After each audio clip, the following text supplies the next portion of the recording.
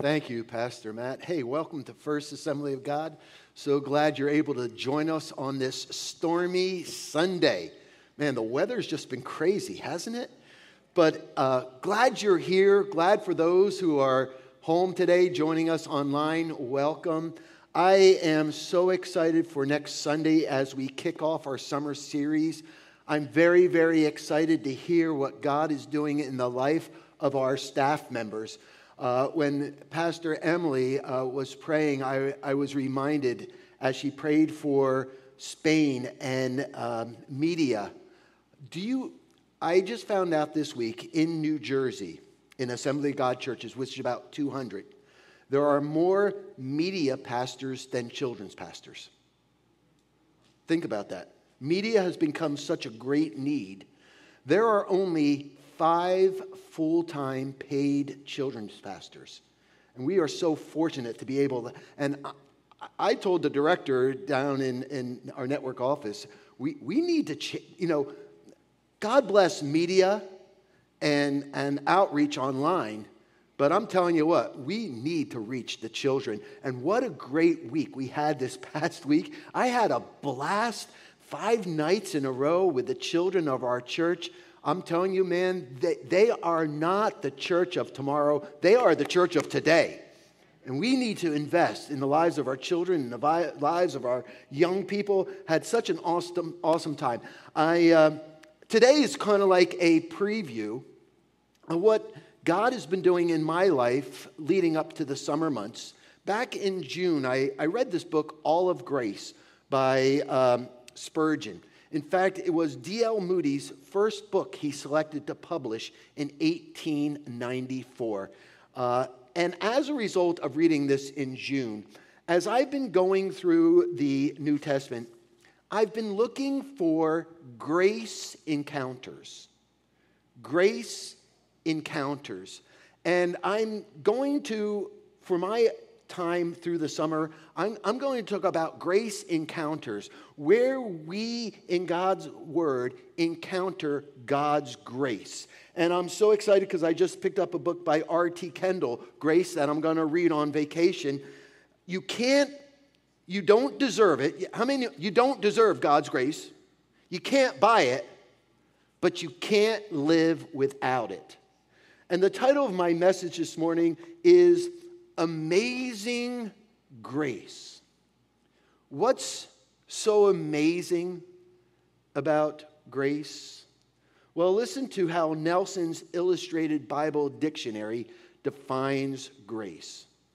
Grace, favor or kindness, shown without regard to the worth or the merit of one who receives it, and in spite of what the same person deserves. What's so amazing about God's grace is God gives to others what we would never give to them. Because we give based upon merit, upon worth, whether they deserve it. God gives His favor to all, regardless of worth, merit, regardless of whether they deserve it or not. That is what's so amazing about God's grace. And all of us have been recipients of His grace, haven't we? Now, I want to share with you today a parable. What's a parable? I call a parable is an earthly story with a heavenly message. And I'm also reminded that when Jesus spoke about parables, He gave them not so much as to how we're to live, but to remind us of who God is. So as we read parables, it's a reminder to us of who God is. A lot of parables begin, for the kingdom of heaven is like, and it shows something about God's character. And I'm going to share with you a parable that you don't hear many sermons on. In fact, I can't even remember the last time I heard a sermon on this parable. In fact, I have never preached on this sermon before. I've used it as an illustration. But reading this parable from the eyes of grace encounters, I want to share with you what God just kind of like downloaded in my spirit concerning God's grace. Now, the reason we don't talk about this parable much is because it strikes our heart at the very core. Because we always want what's fair and what's just. And this parable strikes at the very core of justice and fairness. Now, what we're going to do today is we're going to do something a little different. Instead of having you stand to read God's word and read the whole parable, I'm going to break it off into sections, and I want us to read it together out loud. And then I'm just going to make some observations and some comments. And then when we're through the parable, I want to give you the applications of how it applies to our life. In fact, this is a great way, a great reminder of how to study God's word. You read a passage of Scripture, you make observations, you try to interpret what it's saying, and then at the end, what is it saying to me? So are we ready? Here we go. What is the parable? It's the parable of the vineyard workers. Let's read it together. For the kingdom of heaven is like a landowner who went out early in the morning to hire some men to work in his vineyard. He agreed to pay them a denarius for the day and sent them into his vineyards. Now, this is a very typical scene back then in the times of the Bible. In fact, it's a very typical scene in our culture today in the last 15 to 20 years of day workers gathering in a market yard or on a street corner looking to be hired for the day. People with not a lot of skill set, but people who are willing to do whatever they can because they're unemployed and they're looking for an honest day's work to be paid, day laborers. But here we see them going out into the vineyard. It's this time of the year for the harvest of the grapes in Palestine. And it's noted that it could be close to 100 degrees. So can you imagine doing the menial tasks of harvesting grapes along a hillside in 100-degree weather? And what did he agree? He agreed to pay them a denarius worth of wage. Now, I read that a denarius is what Roman soldiers would get for the day. So it was a fair pay. It wasn't executive pay. It wasn't minimal wage. But it's what the average Roman soldier would get. So these day laborers knew that, hey, this is a good deal to work and get a fair day's wage of working in the vineyard. Now, this landowner obviously had a very big vineyard, because this is what we read next. Come on, let's read it. About the third hour, he went out and saw others standing around in the marketplace doing nothing.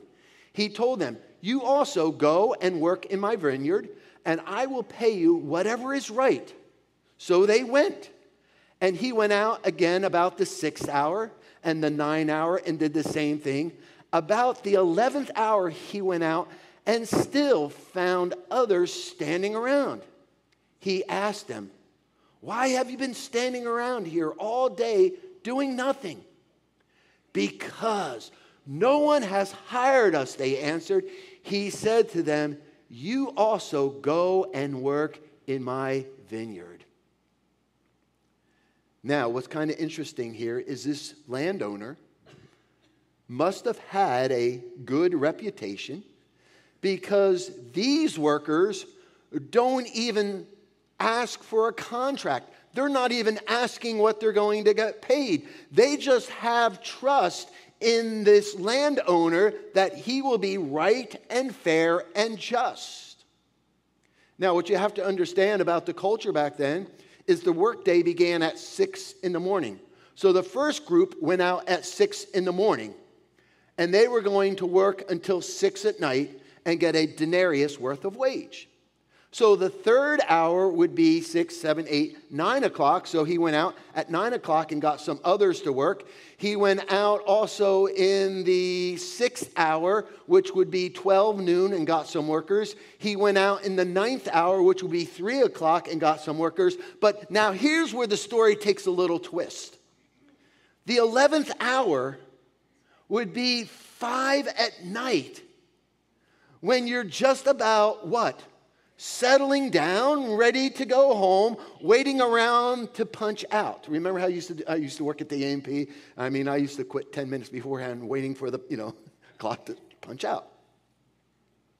And when it says he still found others standing around, we may interpret that, well, they were lazy. No, they were not lazy. They were just unemployed. So we see this landowner not only has an interest in his vineyard, but he has an interest in those who were unemployed. That's a key there. Think about this. 1 hour before quitting time, here comes some more men into the vineyard to pick some grapes.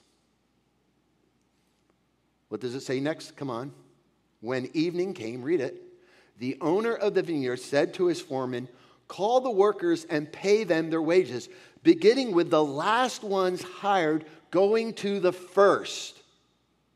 Oh boy. Whatever happened to first come, first serve? If you've been working since 6 o'clock in the morning, what's on your mind? Take the money and run. I just want to get out of here. Come on.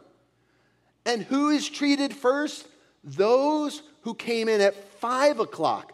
Those who came in the very last hour, they're getting paid first, while you have to hang around for all those from 5 o'clock, from 3 o'clock, from 12 to 9, while all of them are getting paid. Even though you were the first, now you are the last.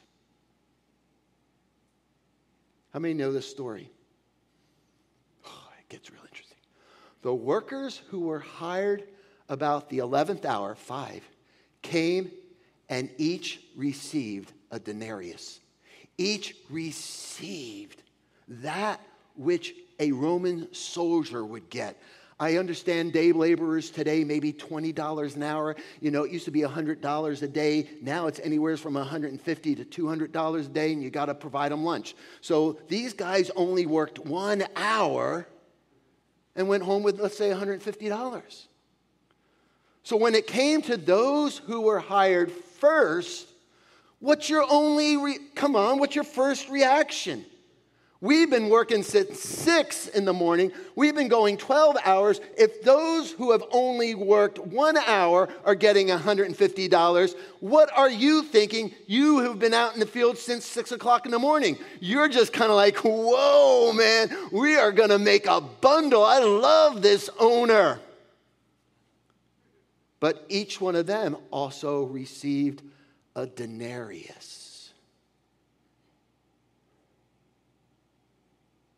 See, when I said it strikes at our heart against fairness and what's just. When they received it, how many can identify with them? Be honest. Yeah, thank you, Phil, for your honesty. Yeah. They began to grumble against the landowner.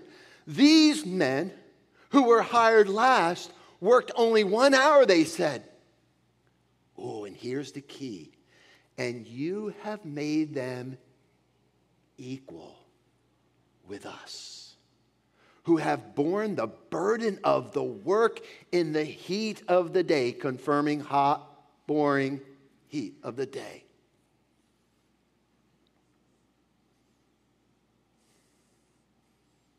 But the landowner, he has a stinging closing argument. But he answered one of them. Come on, let's say it. Friend, am I not being fair with you? Didn't you agree to work for a denarius?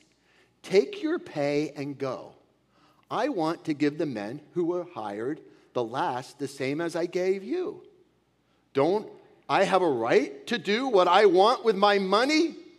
Or are you envious because I am generous? Do you see the problem? The problem was not so much in the fairness,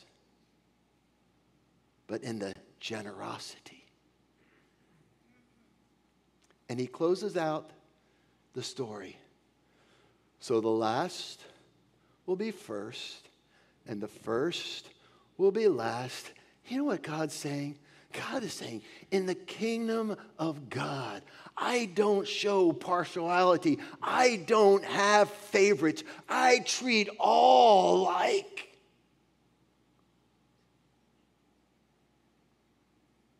But if you've been working since 6 a.m,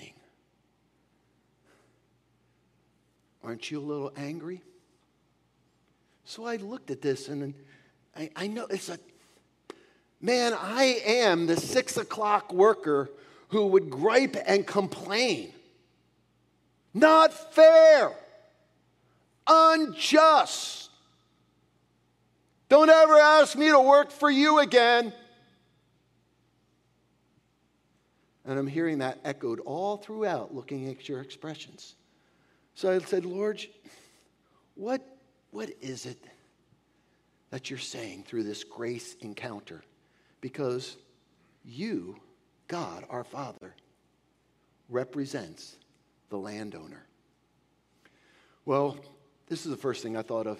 Grace reminds me that God's favor is a gift.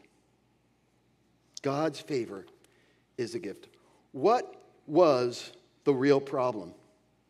It's not the injustice of a mean and cruel landowner. The problem was the scandalous grace of this loving farmer. The landowner basically nails it right. Are you envious? Are you jealous that I'm generous? And what I'm reminded of is many of us identify with the the workers who were hired at 6. Sometimes we take God's grace for granted, thinking that we have merited, we have earned, we have a right to the grace he gives us. John MacArthur, in his New Testament commentary, says this: the charge on unfairness was not grounded in a love for justice, but in the selfish assumption that the extra pay they wanted was pay they deserved. You know, we have a word for that today: entitlement. The workers from 6 a.m. felt they were entitled to more because they had done more. They had worked longer. They labored harder.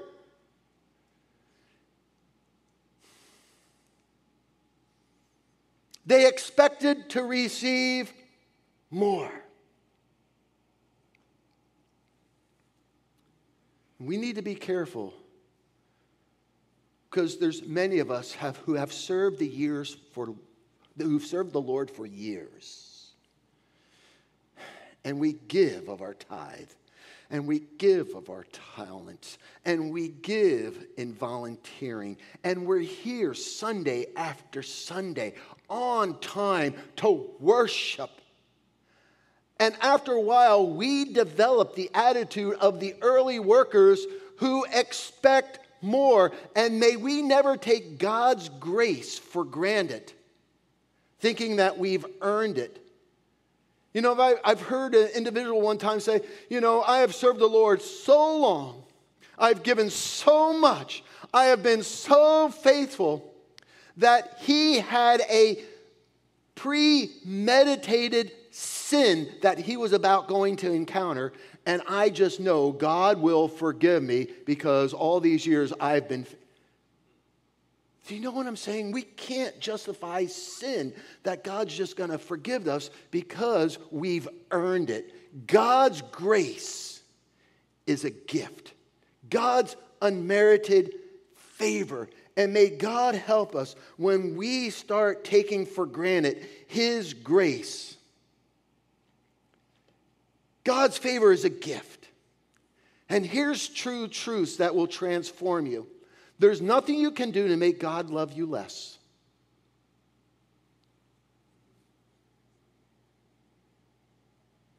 And like a gift, the only thing that we can do with grace is receive it. We don't earn it.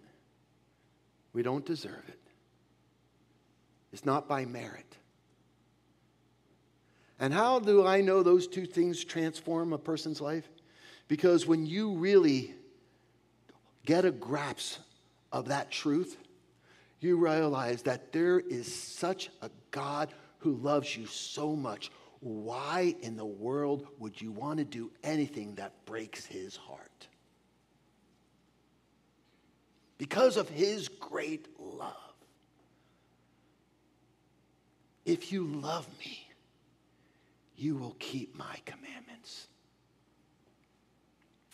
Now, this next thing is something, man, I missed. Grace keeps us from looking down on ourselves. You also go and work in my vineyard. Pastor Matt, you mentioned it a couple weeks ago that sometimes we struggle as pastors. We struggle with feelings of incompetence. You know, I sometimes call myself the bad pastor. And I'm not looking for sympathy, please. I'm not looking for sympathy. But when you go to like network council, or you go to minister school, or you go to seminars, and you hear these speakers of everything they're doing in their church, and all these different programs, and you come home thinking, man, I'm a bad pastor.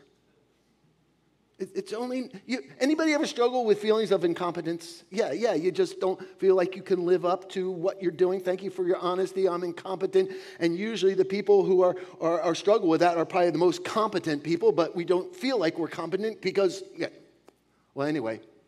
Or have you ever struggled with discontentment? Just not contented. Oh man, I wish I had a so-called greater gift. I wish I had a better ministry. You know, or how about this? Have you ever felt inferior to someone else in the church? Someone less important? Man, I just don't live up to his standard. He's always so inferior. And this is what I missed. Think about these guys who were standing around at the marketplace. And when the landowner came at 9 o'clock and took some, they were left out.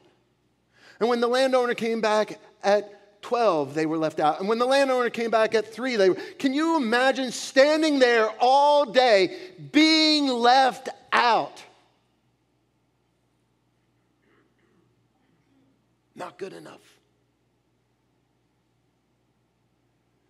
Coming to the realization, well, this is going to be a wasted day. Man, at the prime time of the harvest, I'm not even getting picked. I'm just going to go home, and it's going to be a lost cause. No money for this day. Just chalk it up for a loss. These guys who stood around doing nothing, not because they were lazy, but because they just weren't picked. Can we go back to elementary school for a moment? I grew up in an elementary school that had no gymnasium. We didn't have gym. We had recess. And when we went out for recess, it was always kickball. And the teacher would say, okay, everybody line up against the fence. They would pick 2 captains. And I'm telling you, I can always tell you who the last 2 that were going to get picked. Wade Sheffer and Susie Snyder. How many are bold enough to say, that's me, Pastor, I was always the last one picked? There you go. Thank you. So you can identify with these guys just hanging around. I was picking up some bagels yesterday, and this lady walks in, and with this baseball shirt, big baseball, my son is in the field. And then On her back was the name and probably her son's number. My son is in the field. I saw it and I looked at it and I thought, man, I would like to make up a shirt saying, my son sits on the bench. Because that's these guys. These were bench sitters. They were overlooked. They were missed. You picked the strongest, the best. But here is a landowner. And this is what came to the conclusion in this grace encounter. This parable shows the Lord's passion for the forgotten. That's what it shows. God's passion for those who are forgotten. And really, it represents all of us. Those workers who were chosen at 5 o'clock. It represents each and every one of us. When you think about it, what did we have to offer to the Lord? He doesn't need our intellect. He doesn't need our strength. He doesn't need our money. He doesn't need our good deeds.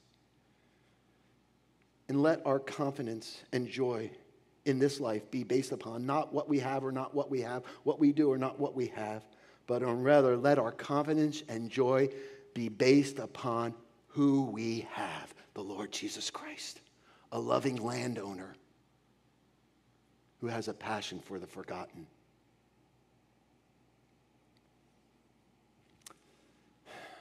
Grace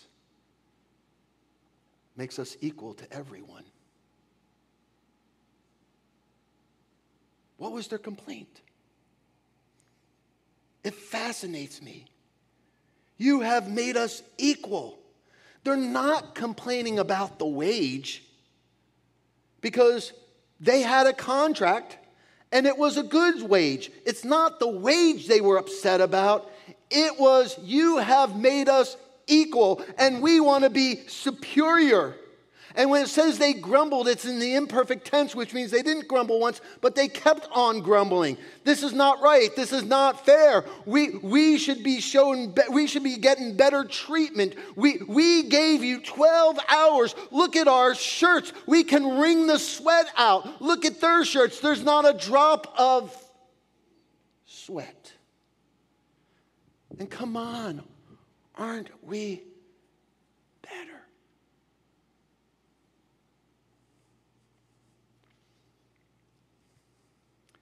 And in God's eyes, there's no great and there's no small. There's no one who is worthy and one who is not worthy. We're all equal.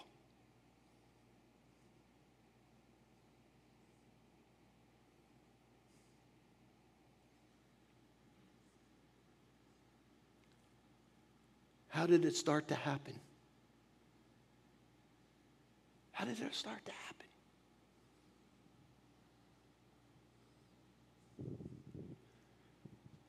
We got 150. They got 150. We've worked 12 hours. They worked 1 hour. What were they doing? It all starts when we start comparing one another, which led to coveting. How come we're being treated like them and we deserve more? We want to be superior. We look longer. We deserve more. Coveting. As a result, that led to complaining, grumbling, which led to criticizing. Oh, and then all of a sudden it was like boom, boom, boom, boom. When you're critical, when you're complaining, when you're coveting, stop comparing.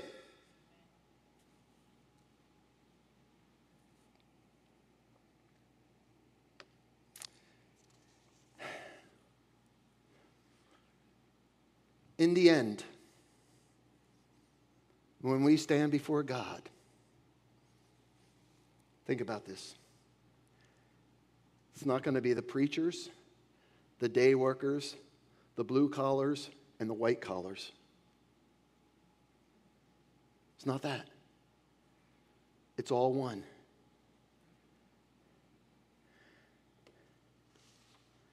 And all that's going to matter is if your name is found in the Lamb's Book of Life. That's all that matters. And how do you get your name in the Lamb's Book of Life? It's not because of everything you have done.